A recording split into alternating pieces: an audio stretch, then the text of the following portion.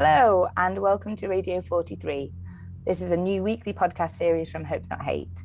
Each week on this show, we'll be releasing a rapid anti-fascist intelligence report coming straight from us to you in 15 minutes or less. This is a podcast designed for anti-fascists and journalists, and really anyone interested in the day-to-day activities of the far right.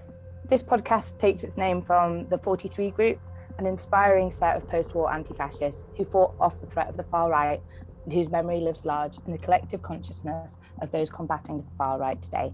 My name's Roxana Khan-Williams.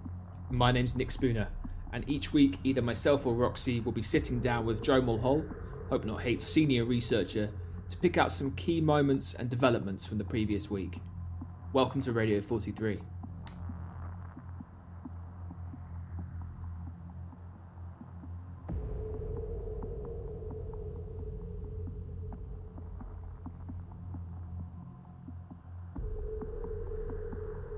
Welcome to episode 6 of Radio 43, your weekly anti-fascist bulletin from Hope Not Hate. I'm here, as always, with Joe and Roxy. Joe and Roxy, I've spent the last 5 days locked in my house thanks to the Test and Trace app, so I hope you two have had a better few days than me. How are you both doing? Yeah, that's actually made me feel a little bit better. I've been grumpy all day, but that's cheered me up. Yeah, certainly been having a better time than you, Nick. So, feeling pretty good about myself, to be honest. Wow, that's great. Thanks so much for the solidarity. The camaraderie is real at Radio 43. We love it. It means a lot to me.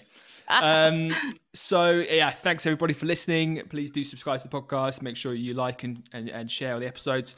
Please do email in as well, or you can tweet us. And we'll pick it up and hopefully be some good stuff we can feature on the show. On the show this week, we are talking about intelligence from the election trail. We've got 2 more Nazi trials to talk about. We've got 2 pathetic demonstrations at Wembley Stadium to talk about.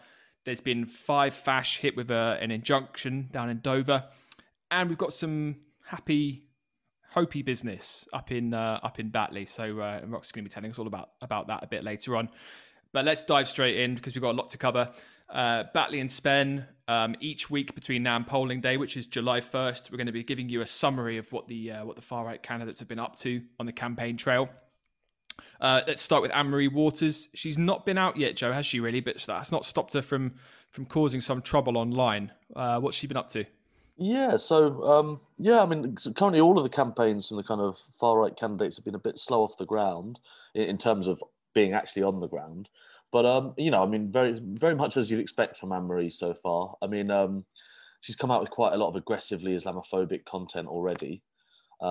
She's been talking in terms of things like indigenous populations, and she released this video called The Islamization of Batley, so making it pretty clear what she's going to be campaigning around, and another article called The Islamic Republic of Yorkshire, which I'm not even sure makes sense. But she's been kind of pushing around that issue. And actually, interestingly, I mean, she even wrote an article for Pam Geller's website. Pam Geller, for those who don't know, is like an old stalwart of the so-called counter-jihad movement, the kind of international anti-Muslim movement that Pam Geller and Robert Spence were the big figureheads of for a number of years. These 2 Americans that were actually banned from the UK after Hope Not Hate campaign some years ago. And she's written an article for them. She was on Hearts of Oak last night, the kind of right-wing YouTube channel, where, again, she talked about her campaign a little bit. So it's as we kind of expected, right? She's going big on the Islam, big on the Muslim issue. Tommy Robinson or Stephen Yaxley Lennon, who's thrown his lot in with her and said he's going to help her out a little bit. He's been actually a bit quieter than I think some of us expected he might be so far. He's been reposting a lot of her propaganda and content so far, but not much else. So yeah, it's as we'd expected. I think it looks like they're building up to this kind of big day of action in a couple of weeks. So they're going to obviously get on the ground then, and they're certainly going to have leaflets and that sort of stuff. But at the moment, it's Anne-Marie Waters is very much just concentrating on making videos, writing articles, and kind of putting content on social media. They've been trying to pull a fast one with some of their literature as well, haven't they? Yeah, they've adopted the slogan "Hope Not Hate," which is incredibly flattering and possibly illegal. But quite potentially, yeah. Well, I mean, so far they've put it on Facebook a few times and the odd Telegram stuff. We'll have to see if it goes out in leaflet form. There is a draft leaflet doing the rounds, which does have "Hope Not Hate" on it. So we'll have to watch kind of closely. Yeah. I think it's one of those jokes that isn't particularly funny. I think they thought this will annoy us, but in reality, of course, we're not particularly worried that there's going to be much confusion on the ground. So No, considering exactly. the leaflets that we'll be putting out are somewhat different to theirs. So yeah, I mean, it's a nice try, and it's it's added a bit of amusement to the campaign so far. But as yet, they haven't actually achieved anything yet. We'll have to watch in the next couple of weeks and see how much ground activity they can actually muster. And who knows, potentially it might even backfire horribly for them. So we'll keep an keep an eye on that one. There are ongoing conversations about how it might backfire for them. So let's watch and see. Talking of doing nothing, Jada Franson, she's not been out either yet. It's almost as if none of these people really care about the area at all, isn't it, Joe? What have they been up to? What's she been up to, Jada Franson?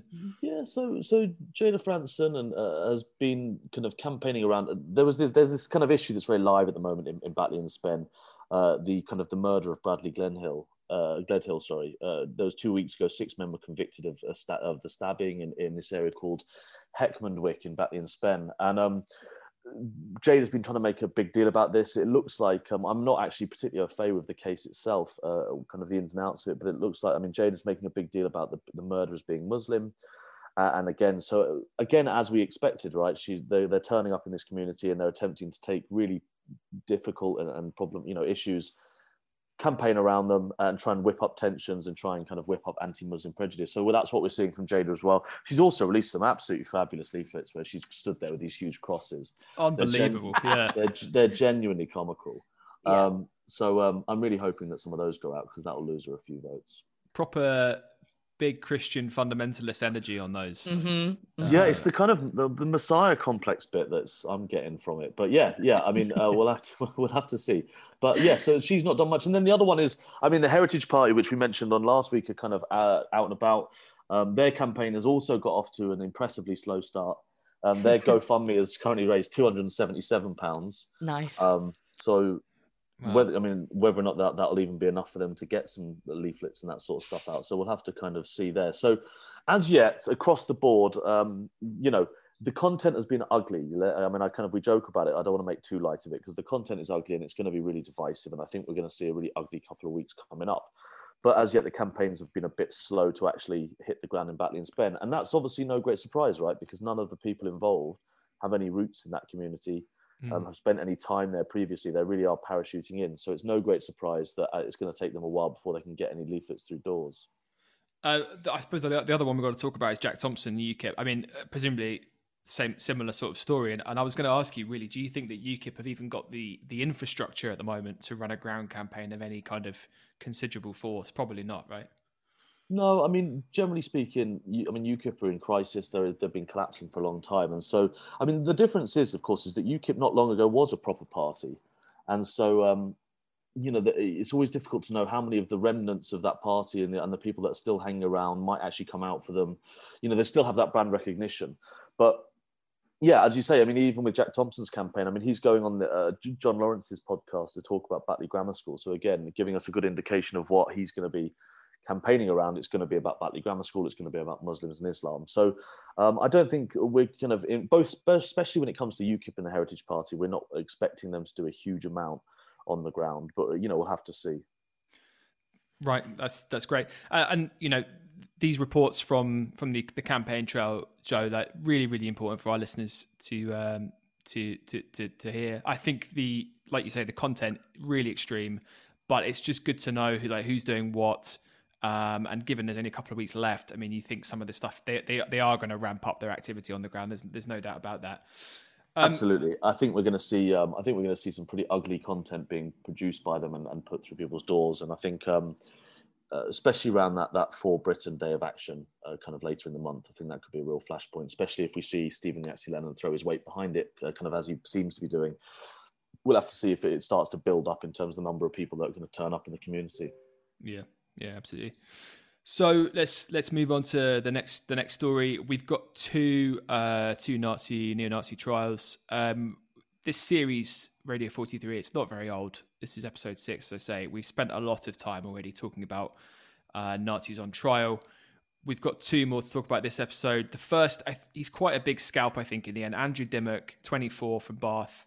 He established the System Resistance Network and the Sonnenkrieg Division.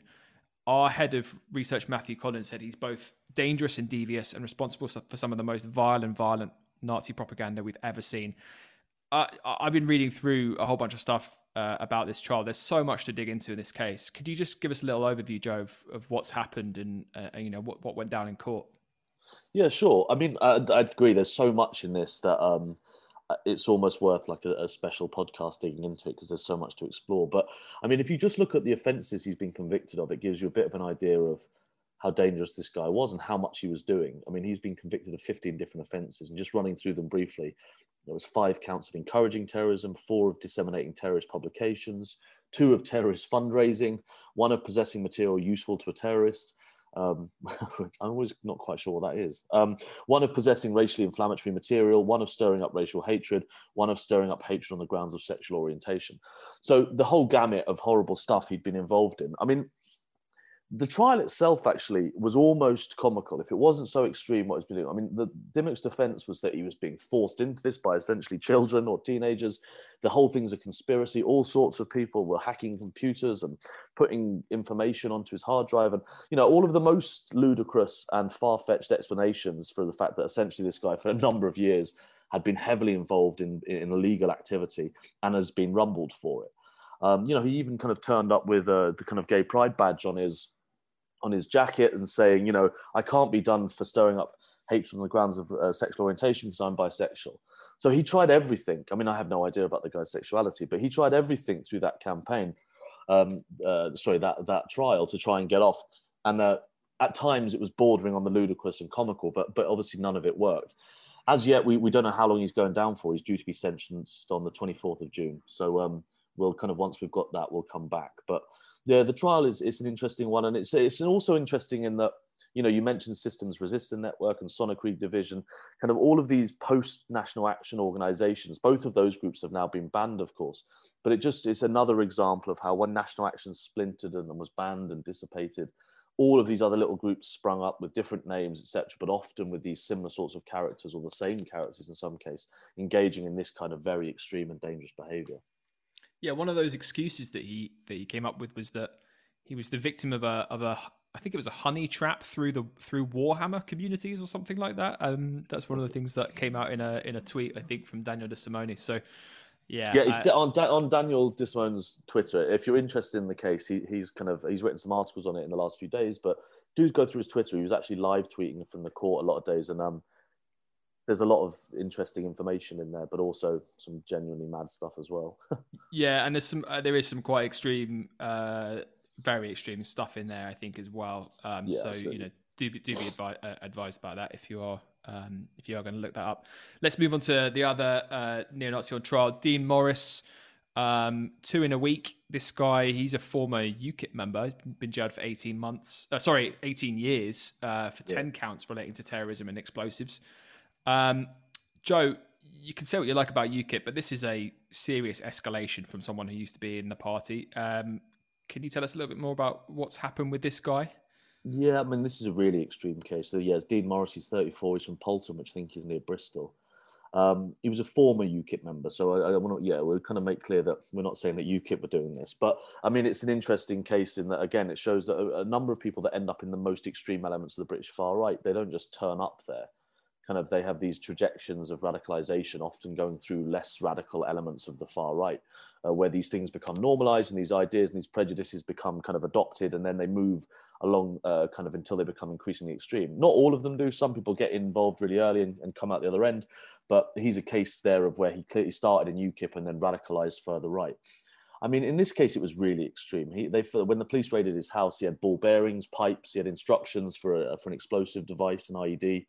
When they raided his police, and the judge was talking about really, how glad he was that the police got in there when they did, because this looked like an incredibly serious case. And again, a really worrying reminder of, we talk about the far right, and for all of the people in the media often saying, well, certainly the right-wing media saying, oh, this is just a made-up threat. Everyone's always talking about racism in the far right when it's not important. Here's another case in the last year where someone was genuinely planning to kill people. He's been jailed for 18 years, or that's the custodial element of his sentence. I think it was actually a bit longer, maybe 24. So he's going to be going down for a very, very long time for this. But yeah, it's worrying. I mean, every time, it's in one sense, it's kind of good news, of course, that another one's been taken down. But every time is a really worrying reminder about how many of these people are out there at the moment that are trying to do serious, genuine, serious damage, you know. Yeah, I mean, I've lost count of how many we've talked about now. I've got a spreadsheet somewhere, but I will, Yeah. in next year's State of Hate, we in fact in last year's one we had a big list. So in next year, so we always release a list of kind of all of them. So if you are losing count, we will at some point put one out. Really, really grim stuff, isn't it? It's horrible. So quickly, just like looking over to Dover, at least 5 of these self-proclaimed citizen journalists have been slam dunked with an injunction, including Steve Laws, who was in court yesterday, I believe. Joe, I was just wondering if you could tell us who's wrapped up in this and what could this mean for the movement?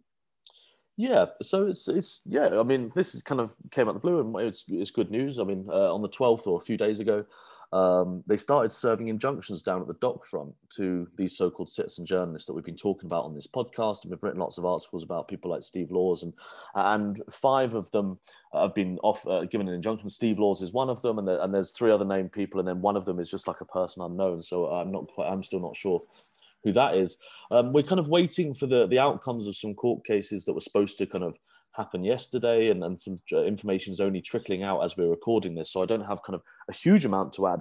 But I think the idea is that clearly the police or the council or people have made a decision that these people are causing real damage down on the dock front, and they're trying to stop them, and they're trying to find legal ways to stop them, which is kind of long overdue, but not very welcome. I mean, of course, it's not going to obviously stop the issue. I mean, Voice of Wales, the guys we've talked about, again, they were down in Dover today. So, if these 5 are stopped from being there, I mean, Steve Laws has already said he'll just sit up on the cliffs with a long lens and he'll do it from there. So it's not going to end this issue. I mean, and we are seeing kind of relatively large numbers of people coming across the channel in the recent weeks, and so the far right are very animated about that, and they're going to still turn out. So whether or not it's these guys or it's someone else, I don't think it's going to end the problem. But it's anything that's going to kind of get in the way and slow down the activism of some of these key players is going to be important, because these are the guys that are creating the content that is being watched and viewed by the movement, that are creating a lot of the anger and energy around this issue within the far right. So anything that kind of brings them back and kind of stops them being able to be as effective as they have been in the last year or so, I guess is welcome. But I don't think we should get too excited and think that, people getting served injunctions means that this is going to end. There is enough of these people that if Steve Laws can't make it to the front, someone else will.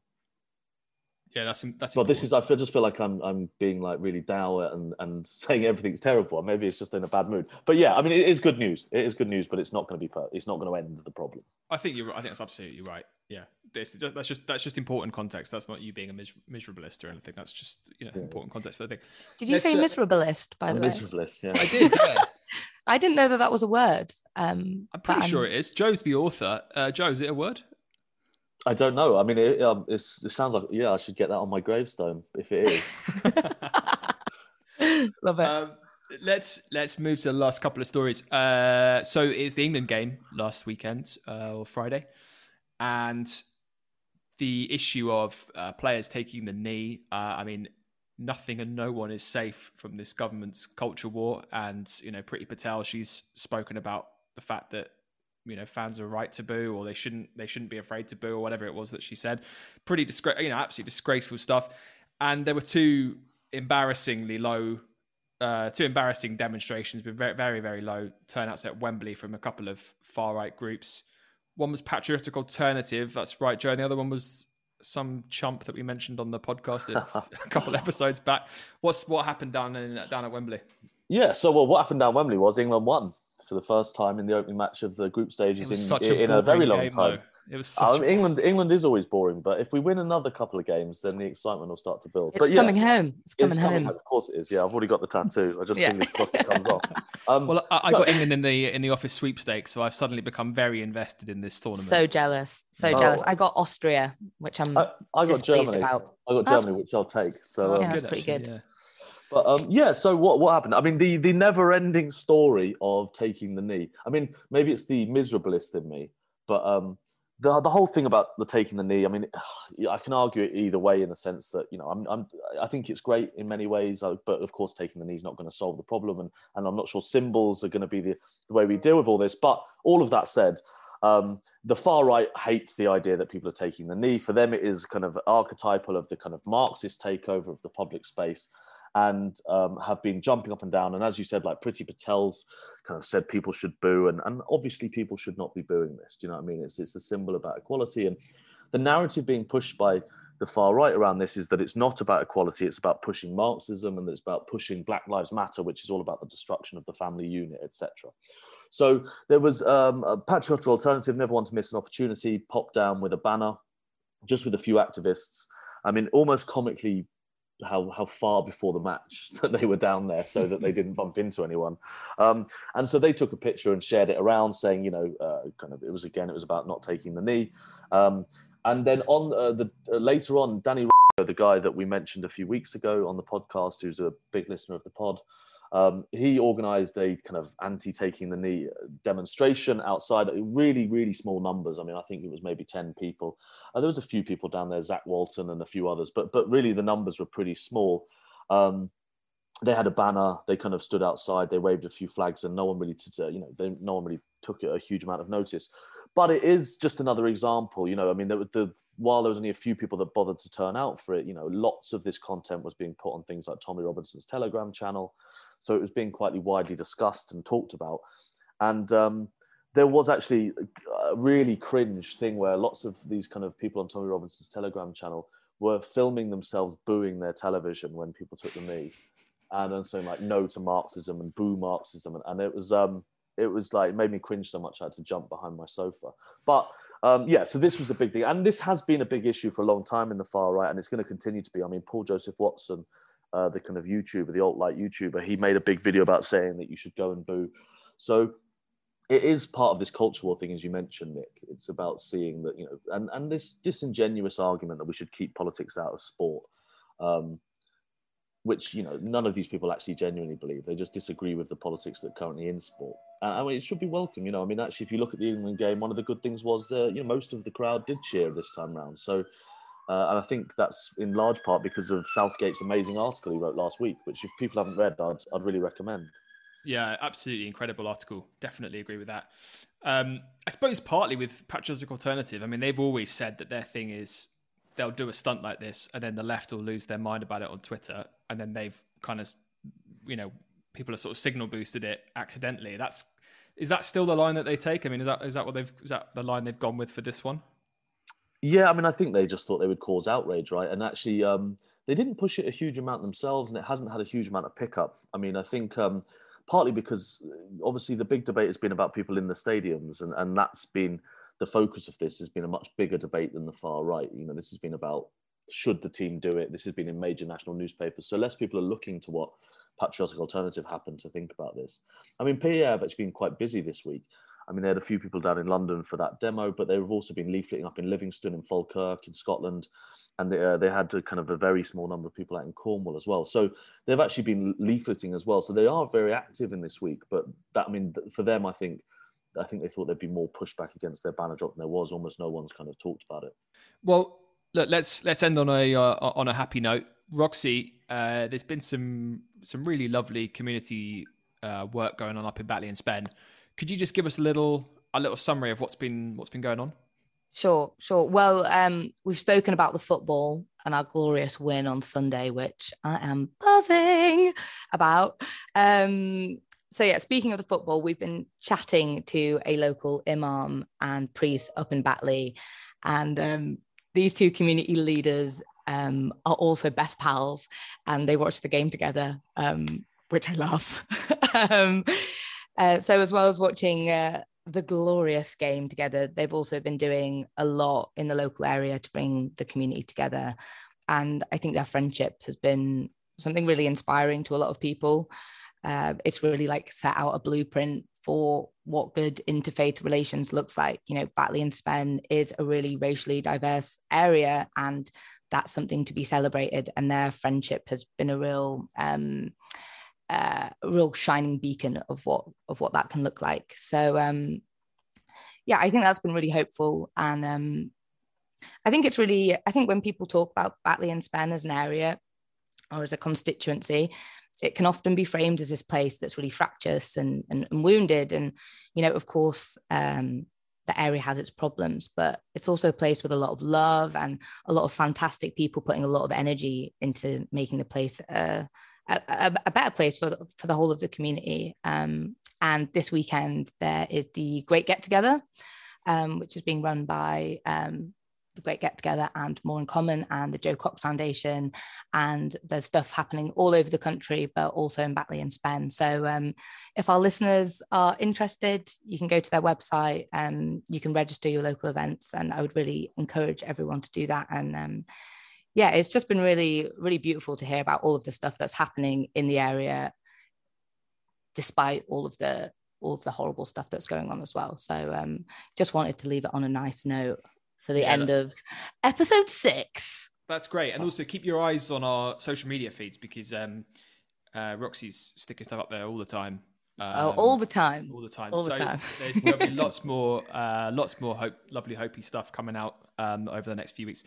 So that's the end of episode 6. Another very, very busy show. We'll be back next week. Massive thanks to Joe and Roxy and to everybody for listening. Please do share the show link, subscribe to the podcast, leave us a review. Joe and Roxy, thank you so much. Thank you, comrade. Thanks very much, pal. And speak to you next week. Speak to you both very soon. Take care. Bye. Thanks for listening to Radio 43. Make sure you're subscribed and check back next week for another intelligence briefing. If you've got any questions for Joe, Nick, or myself, or you'd just like to drop us a line, please send an email to our producer at jake@hopenothate.org.uk. And if you like what we do and you want to support our work, please head to our website www.hopenothate.org.uk and join our Hope Action Fund for less than 1 hour's wage a month. With your support, we will continue to shine a light on and disrupt the activities of the far right. Cheers.